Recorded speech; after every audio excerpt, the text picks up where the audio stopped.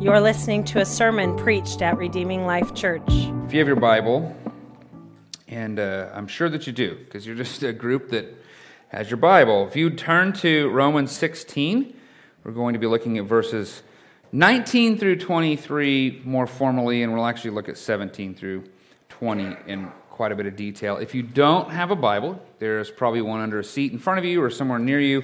That's going to be on page 1009 if you're using the YouVersion Bible app. All the scriptures should be in there. You can follow along right by walking right down through our event. But we're going to look this morning, Romans 16, verses 9 through 23. I'd like to start by the reading of that word. The report of your obedience has reached everyone. Therefore I rejoice over you. But I want you to be wise about what is good, and yet innocent about what is evil. The God of peace will soon crush Satan under your feet. The grace of our Lord Jesus be with you. Timothy, my co-worker, and Lucius, Jason, Sospater, my fellow countrymen, greet you. I, Tertius, who wrote this letter, greet you in the Lord. Gaius, who is the host to me and the whole church, greets you.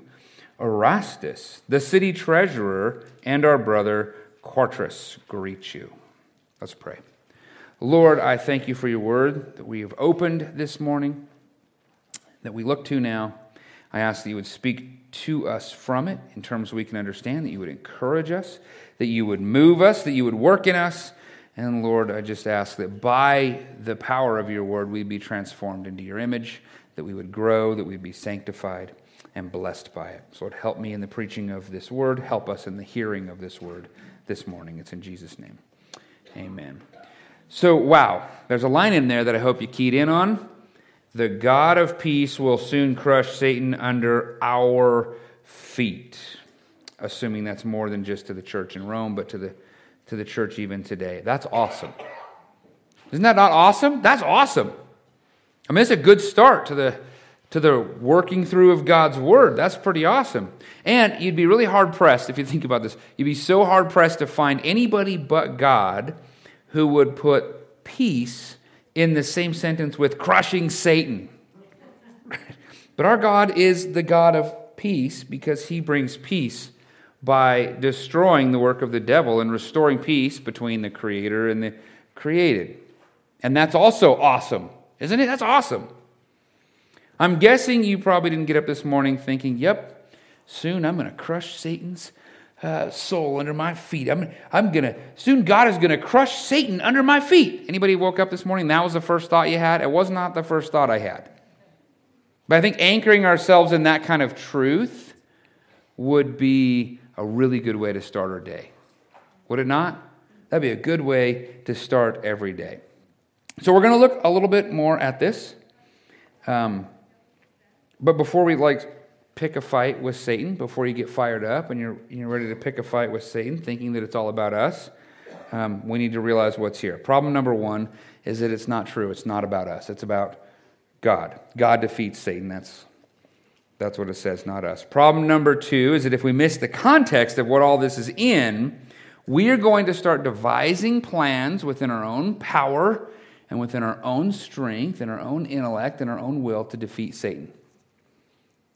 And then we're going to be really confused when Satan and his demons strip us naked and beat us up and send us running through the streets ashamed like the 7 sons of Sceva in Acts 19, because we don't get it. But based on what Paul is saying here, if we get this in context, we will see that there is a way in which we can be the instruments in God's hand by which he crushes Satan. In this text, we're going to see that obedience protects us from false teaching. That's very true. But it's when we learn who God is and trust God and anchor ourselves more in him that we become God's means to go on the offensive for the kingdom of God. That's what I think we're going to see here. Now, technically speaking, because the way we broke this up, the text, we're just going through the pericopes of the CSB printing. That's how we decided we walk through it, to kind of show you how to move through your Bible. And technically speaking, we're looking at Romans 16, verses 19 through 23. And maybe the Bible you're looking at breaks the text up like that. On the back end of these verses, I want to deal with this on the front end. Pastor Josiah just preached about this to the kids. So on the back end of this section, we have verses 21 through 23, and Paul is talking about his friends, the 8 people who were with him, who were sending their greetings, which is awesome, and there's some really cool stuff in there. Some of these guys were doing other things. They were using their skills. Tertius was the guy who was writing, transcribing the letter. That's pretty cool. Gaius was opening up his household and making his resources available. And then Erastus, that's a really interesting one. Erastus was the city treasurer. So there's a guy working for the kingdom, but serving the city as a treasurer in some kind of a governmental type role. That's pretty neat. And we can see that all these guys have a love and a passion for the church in Rome. We see the connectivity between all these individuals all over the place. 2 weeks ago, I preached Romans 16, 3 through 16. And in that particular text, I tried to show you the significance of Christian friends and right Christian fellowship and all of this wonderful, beautiful stuff that comes of that. So therefore, I'm going to go ahead and just leave verses 21 through 23 to that sermon 2 weeks ago. And I'm looking around here, I see some faces that might be new, and you're like, I wasn't here 2 weeks ago, so what about that? You can find that sermon on the website or on our YouTube channel, because I went all through that, looking at all this fantastic community. I'm just going to leave that to this. On the front end of the section we're looking at, verses 19 through 23, we have a problem. We have a problem. It's not a huge problem, but it is a problem. The publishers of the CSB translation thought that Romans 16, 19 through 23 could be its own little section. They thought this could be entirely on its own. And I don't think that that's how it should go. I don't think the break actually goes there, and I don't want to show you why I don't agree with where the break is. I'm convinced, and I think once you see this, you'll be convinced, that verses 17 through 18 and verses 19 through 20 have to go together. They are one thought unit. I think you'll agree with me when you see it. So what I'd like to do is I'd like to actually take 17 through 20 this morning. Let's read that together so we can be fresh on that. I talked about 17 and 18 last week, but let's look at it again. Let's read 17 through 20 together. So verse 17. Now, I urge you, brothers and sisters, to watch out for those who create divisions and obstacles contrary to the teaching that you learned. Avoid them, because such people do not serve our Lord Christ, but their own appetites. They deceive the hearts of the unsuspecting with smooth talk and flattering words. The report of your obedience has reached everyone. Therefore, I rejoice over you, but I want you to be wise about what is good and yet innocent about what is evil. The God of peace will soon crush Satan under your feet. The grace of our Lord Jesus be with you.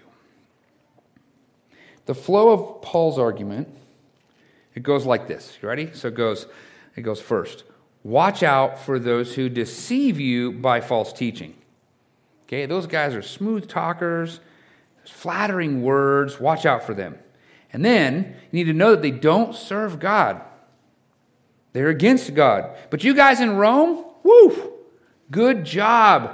Look at how obedient you've been. That's wonderful. You haven't been duped yet. These guys haven't come in and suckered you. Right? You haven't been tempted and led astray by deceivers and liars. Great job. Great job. Keep up the good work, church in Rome. However, and that's an interesting one. However, but while obedience is presently keeping you safe from these false teachers and these liars, I want you, Paul says, to go beyond simple obedience. I want you to understand and grow.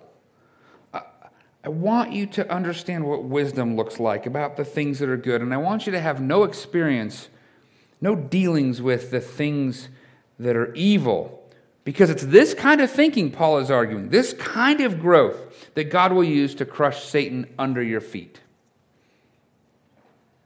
So in a way, he's saying, Satan and the threat of Satan will be much smaller and less concerning when you grow in the knowledge of who God is, when you love him, when you trust him, rather than simply obeying a God you don't know very well. Satan will be so much less powerful in that way. And then Paul ends by asking God for the blessing of the grace of our Lord Jesus for them. They would experience this grace. Are any of you feeling like you've heard something like this in the Bible before? Is anything there kind of just ringing in your ears? Are you picking up? And it's faint, but I'm convinced it's there. Are you picking up the echoes of another passage that Paul is drawing from? Smooth talking liar, using flattery, obedience, good and evil, Satan's involved, and there's this whole like crushing Satan thing, crushing a snake thing. Does this sound familiar to any of you? Because it's starting to sound an awful lot like Genesis 3 to me, isn't it? Sounds a whole lot like that. So let's just compare. Let's just see if these two things seem similar. If you turn over to Genesis chapter 3, verses 1 through 7. If you're new to your Bible, if you don't know where that is, it is on page 2 in the story. Right there at the beginning. God created the world and then this. So if you have that Pew Bible, page 2, Genesis 3, verses 1 through 7. Let's just read this and see if we can kind of see maybe that there's a connection. Now, the serpent was the most cunning of all the wild animals that the Lord God had made. He said to the woman, "Did God really say you can't eat from any tree in the garden?" The woman said to the serpent, "We may eat the fruit from any of the trees of the garden. But about the fruit of the tree in the middle of the garden, God said, you must not eat it or touch it, or you will die." "No, you will not die," the serpent said to the woman. "In fact, God knows that when you eat it, your eyes will be open, and you will be like God, knowing good and evil." The woman saw that the tree was good for food and delightful to look at, and that it was desirable for obtaining wisdom. So she took some of its fruit and ate it. She also gave some of it to her husband, who was with her, and he ate it. Then the eyes of both of them were opened, and they knew they were naked, so they sewed fig leaves together and made a covering for themselves. God had created the man and the woman. Yay.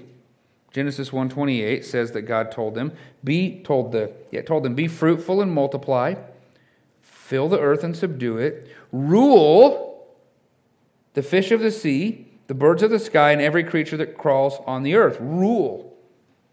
In Genesis 2:16, it says, God commanded the man, "You are free to eat from any of the trees of the garden, but you must not eat from the tree of the knowledge of good and evil, for on the day you eat from it, you will certainly die." Let's key into two specific commands here from God.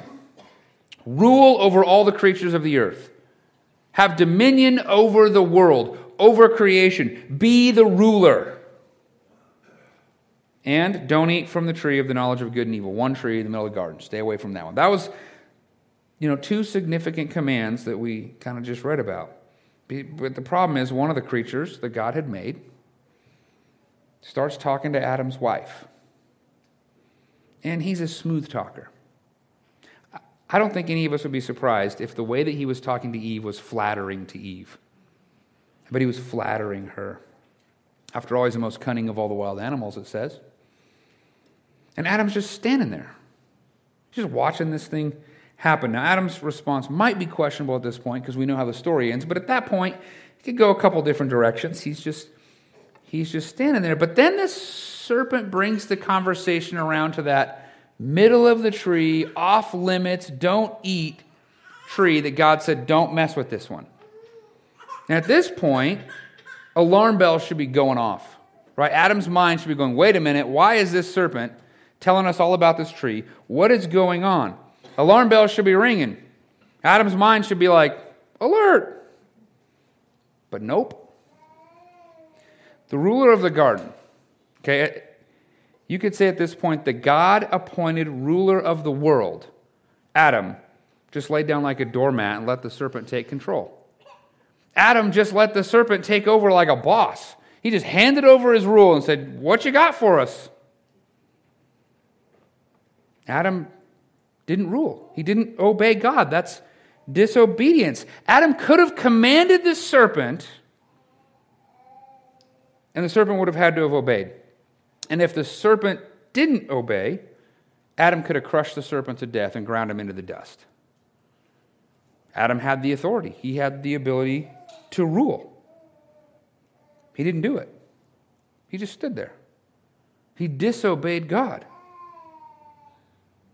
And then Adam should have grabbed that snake and done some serious business. As soon as the snake said, hey, what about the tree? What about this thing that God told you not to mess with? Adam should have stepped in. He didn't. So then they were tempted. And then they ate from that tree that God said don't eat from. And so once again we have disobedience. Adam has now disobeyed. He ate from the tree. And God could have crushed Adam right then and there into the dust from where he came. But God didn't do that. God is a gracious God. But he's also a just God. He's a just God. They would have to die. That's what God said would happen. And their bodies began the process of dying on that day. Some of us understand that process. We're a little further along the journey in the process. For them, it began on that day. God also had to curse Adam and Eve and the serpent. He had to cast judgment on them. But there was also a good promise in the curse. Genesis 3:15. God says to the serpent, I will put hostility between you and the woman, and between your offspring and her offspring. He will strike your head, and you will strike his heel. God put hostility there. Or we could say it another way. God removed the peace that was there. God put hostility between the people and the serpent, and he put hostility between them and God, and he especially put hostility there when he planted the cherubim with the whirling, flaming sword that was between them that said, you cannot get to the tree of life in verse 24. No peace, only hostility. But God promised that he would deal with the serpent. By the means of, the way he would do it would be the seed of the woman. Not just all the seed of the woman, specifically by the he. He will crush your head. He is referring here to Jesus, as we learn as we keep reading the Bible. Jesus would deal with this. The implication is that by dealing with Satan, this deceiver, God will bring peace between humanity and God. He will be the God of peace, bringing the peace. The promise is that Jesus will strike the serpent's head. Right? Jesus is going to crush and kill the serpent. That's a promise. Commenting on it in 1 John 3:8, it says that Jesus will destroy the work of the devil. He's going to make all this new. Hebrews 2:14-15 offers commentary about this promise. It says, by his own death, Jesus might destroy the one holding the power of death, that is the devil, and free those who were held in slavery by the fear of death. Jesus will be the promised snake crusher. All right, now wait a minute. That's all great. That's wonderful. But I thought we just read that Paul said that God was going to crush Satan under our feet soon. Which is it? Which is it? Is the devil crushed under Jesus' foot, or is the devil crushed under our feet? And when and how? How do we get from Genesis 3:15, Jesus the snake crusher, to Romans 6:20? Let's turn our attention to that for a minute. How do we get from Genesis 3:15 to Romans 16:20? And where do we go from there? How do we get this? There are generally three ways we can interpret the fulfillment of Genesis 3:15, and the best biblical scholars are totally split on this, which doesn't make it easy. Probably because it's a little fuzzy. There's a lot of blurry lines here. So therefore, I'm just going to share all three possibilities. You can figure it out what you think.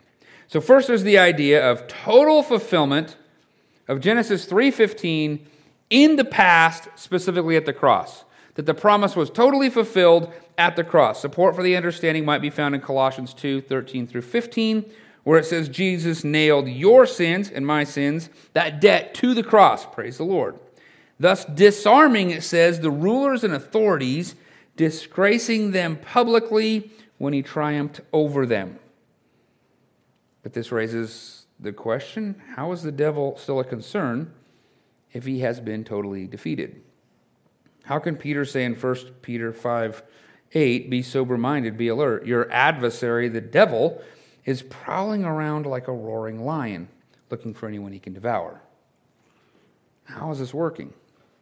There's another approach to viewing this. The second approach is to see the fulfillment in Genesis 3:15 as an ongoing fulfillment that began with Christ's work on the cross and then is continuing as the gospel advances. So it's an ongoing process. Romans 16:20 that we just read would be probably the chief support for that kind of thinking. The idea is that Satan was first crushed under the feet of Jesus at the cross and then is staying crushed and getting more crushed by Jesus working in his sanctified people, who then ultimately at the end, Satan will be completely crushed when he's cast into the lake of fire in Revelation 20. Okay, it could be that Satan is getting disarmed and defeated in relation to Jesus' people. Okay, Satan has power and dominion over those who still belong to him because he's the father of the children of wrath, but by the Satan-crushing power of the gospel, the devil is losing and has lost all power and dominion over the people who are set free from death and transferred into life because of what Jesus did for them on the cross when they were adopted into God's family. That's kind of the idea here. Because of what Jesus did on the cross, all who believe that he is who he says he is and profess that he is Lord and lets Jesus call all the shots in their life, to them, Satan no longer has any power over them, because they now belong to Jesus as Christians. To them, Satan is basically crushed. Thus, it's an ongoing crushing as the gospel is advancing in the lives of people. Okay, then there's the final way to look at this.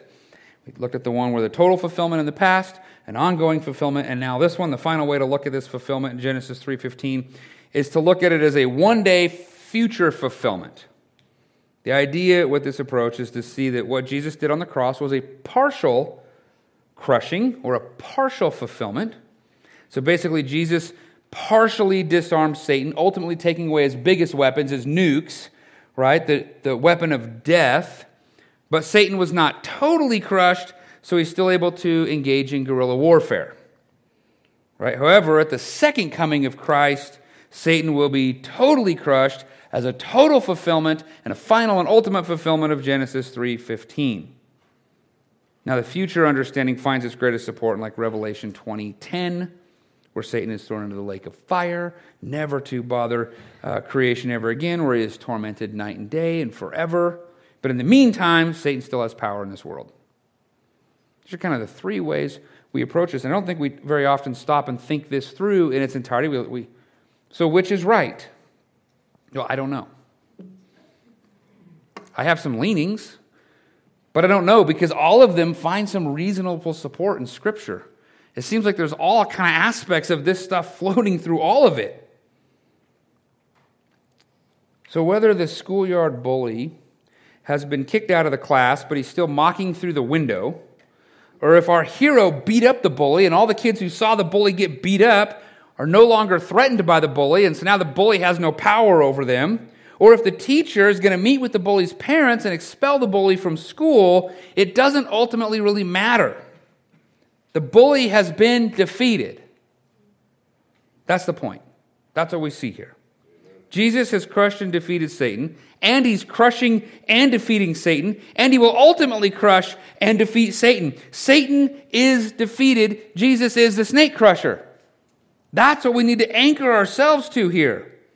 Paul's point is that we are safe from the smooth-talking liar, Satan, who's doing his work if we obey God. Obey God, you're safe from Satan. That's simple. Obey God, you're safe from Satan. But we need grace and help from our Lord even to obey, because if we try to obey on our own, we fail just like Adam did every single time. We have to have Jesus. We can't do this without Jesus. So Jesus is ultimately even making it possible for us to be obedient to God. So if we rely on Christ, he'll succeed for us, just as he did when he was tempted by the devil. He did this perfectly. And it is by knowing and trusting Jesus that causes us to be wise about what is good. That's what Paul was talking about, right? That's how we learn to be wise about what is good, knowing and trusting Jesus. Being wise means we make the right decisions for the right reasons in the right ways. Okay, that's more than just simple obedience, isn't it? It's sanctification. And that's what God wanted from the church in Rome here. And I know that's what God wants from us. To be wise and sanctified. You think about it like this. It's one thing for a teenage parent, or a teenage child, not a teenage parent, a teenage child to obey their parents by not giving out their credit card number to an email scammer. If the instruction is, don't give your credit card number to an email scammer, and they obey it, that's great, right? It's even better when they grow in their understanding of why we don't give our credit card number out, and what the scammers might be trying to do, and why we need to trust our parents in this way, and why our parents know best.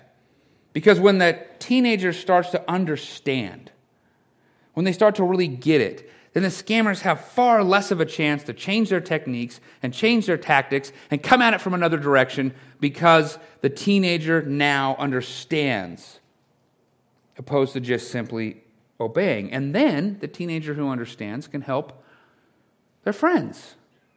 They can help his or her friends. And then as the teenager continues to grow, grows up and gets married and has children, guess what the now new parent can do? Help their children. That's discipleship.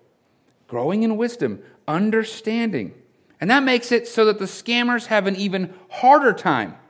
And if everybody was doing this, the scammers would have an impossible time. If we go beyond just simply don't give out your credit card number to here's how this all works, trust me and know that we're in this together and know that I care for you and this is why we do this, it's a whole different animal, isn't it?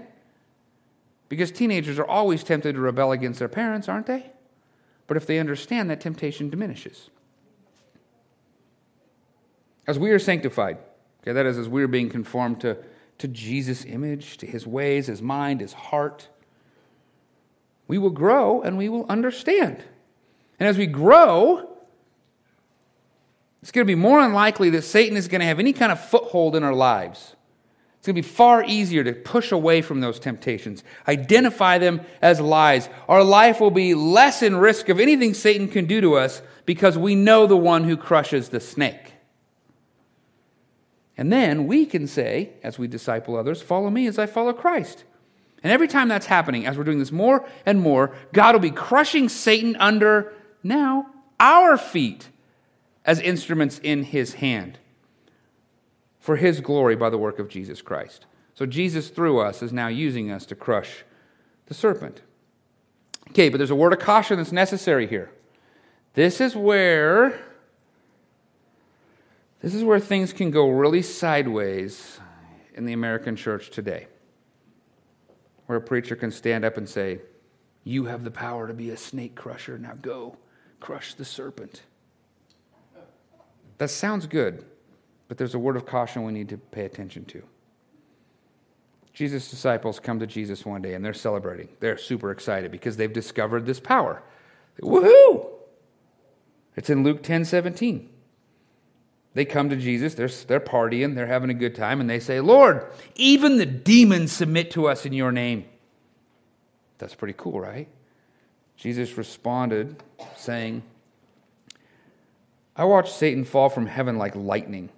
Look, I have given you authority to trample on snakes and scorpions, and over all the power of the enemy, nothing will harm you. That's still pretty good, right? That's some good stuff. Let's do it. Jesus goes on. He said, however, yeah, we saw that. That's true. That's awesome. However, don't rejoice that the spirits submit to you, but rejoice that your names are written in heaven. If we're going to celebrate anything, it's rejoice that you are saved.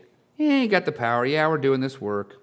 But rejoice that you are saved. It would be so tempting to make Romans 17 through 20 about our power to defeat Satan. And to preach a sermon about how great we are and how powerful we are, what we can do to defeat Satan in our own life and how we can cast him out and how we can tell him to leave and how we can have all authority over Satan. It'd be so easy to be tempted to do that and then completely miss Jesus. And the fact that it is Jesus who is doing the work. It is Jesus who has this power. It is Jesus that's doing it through us. See, if we miss it, Satan defeats us. If we're missing Jesus, he won. If we think we are more powerful than him and we're just going to take him out and we forget Jesus, he's the winner and we don't even know it until it's too late. Therefore, first, rejoice that your name is written in heaven and that you are a saved Christian. When you do that, what you're doing is saying, Jesus did it. You're thinking of the cross. You're thinking about where Jesus overcame the work of the devil. We take the Lord's Supper to be reminded about what Jesus has done in his work. Then it's not about us. Then it's all about Jesus. He gets all the glory. It's not about us. So we need to rejoice in this, and we need to celebrate this by celebrating and rejoicing in Jesus.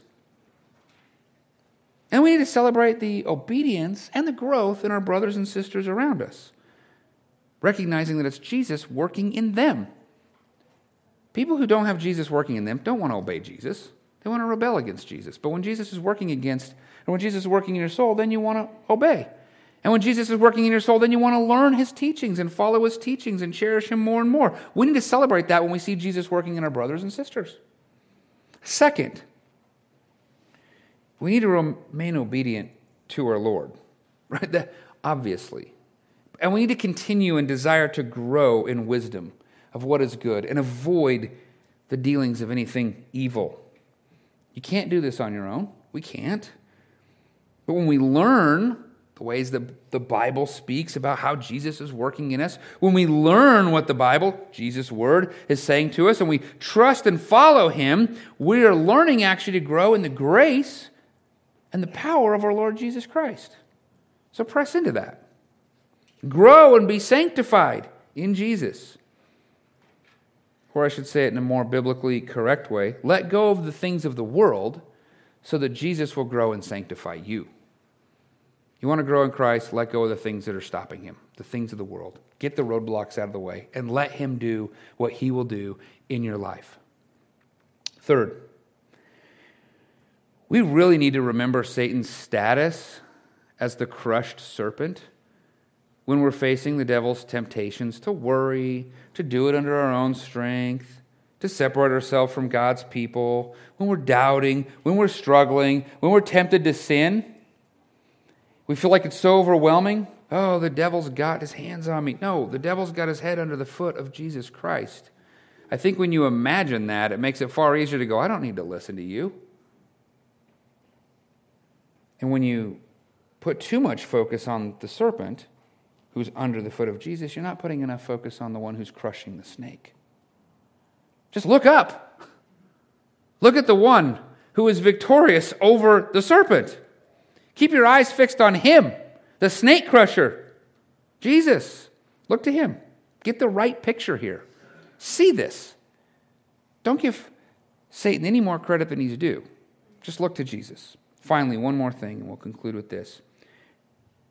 Don't forget that as Christians, adopted children of God, blood-bought, saved Christians, we are called to, commanded to join Jesus in his mission to fulfill the Genesis 3:15 promise. We get to be a part of that by spreading the gospel into the world to transform the lives of the people in our community who are still held captive to Satan. We sung about that as we're joining this battle with the shield and the sword to set the captives free from the captor Satan. We get to join in that. I want to encourage you to think about that the gospel could transform our community as the gospel is transforming us. So don't hold back. Don't hold back, just go for it.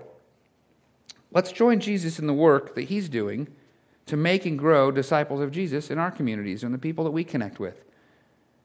And in doing so, we will be used by God to crush Satan under our feet by the power of what Jesus is doing and what we're proclaiming. Praise the Lord.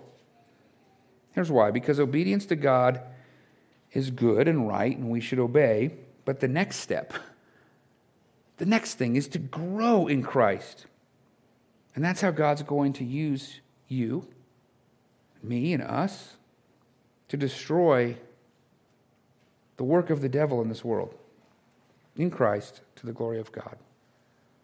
Let's pray.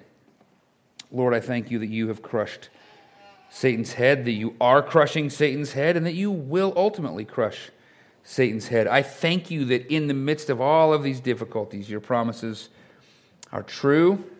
We can trust you. We can have great comfort in you. And Lord, I just want to pray for any of those who are wrestling with the temptations of the devil today, that they see that the devil has been defeated and that Jesus is victorious. Father, help us in this. Help us to let go of the things we're holding on to that are keeping us from being sanctified and knowing you better, loving you more. Things that are averting our eyes from you, Lord. Just please take all that away. That we would be solely focused on you. And that we would celebrate your victory. The victory of the cross, defeating death. Your victory in our lives every day, defeating temptation, sanctifying and forgiving us as we stumble. And your ultimate victory, Lord, when one day we will be with you around this wonderful banquet supper where there will be no serpent because he will be cast out forever. Lord, we love you. We praise you. And Lord, we just want to worship you in this truth this morning. It's in Jesus' name. Amen. We'd love to have you as our guest. For more information, visit redeeminglifeutah.org.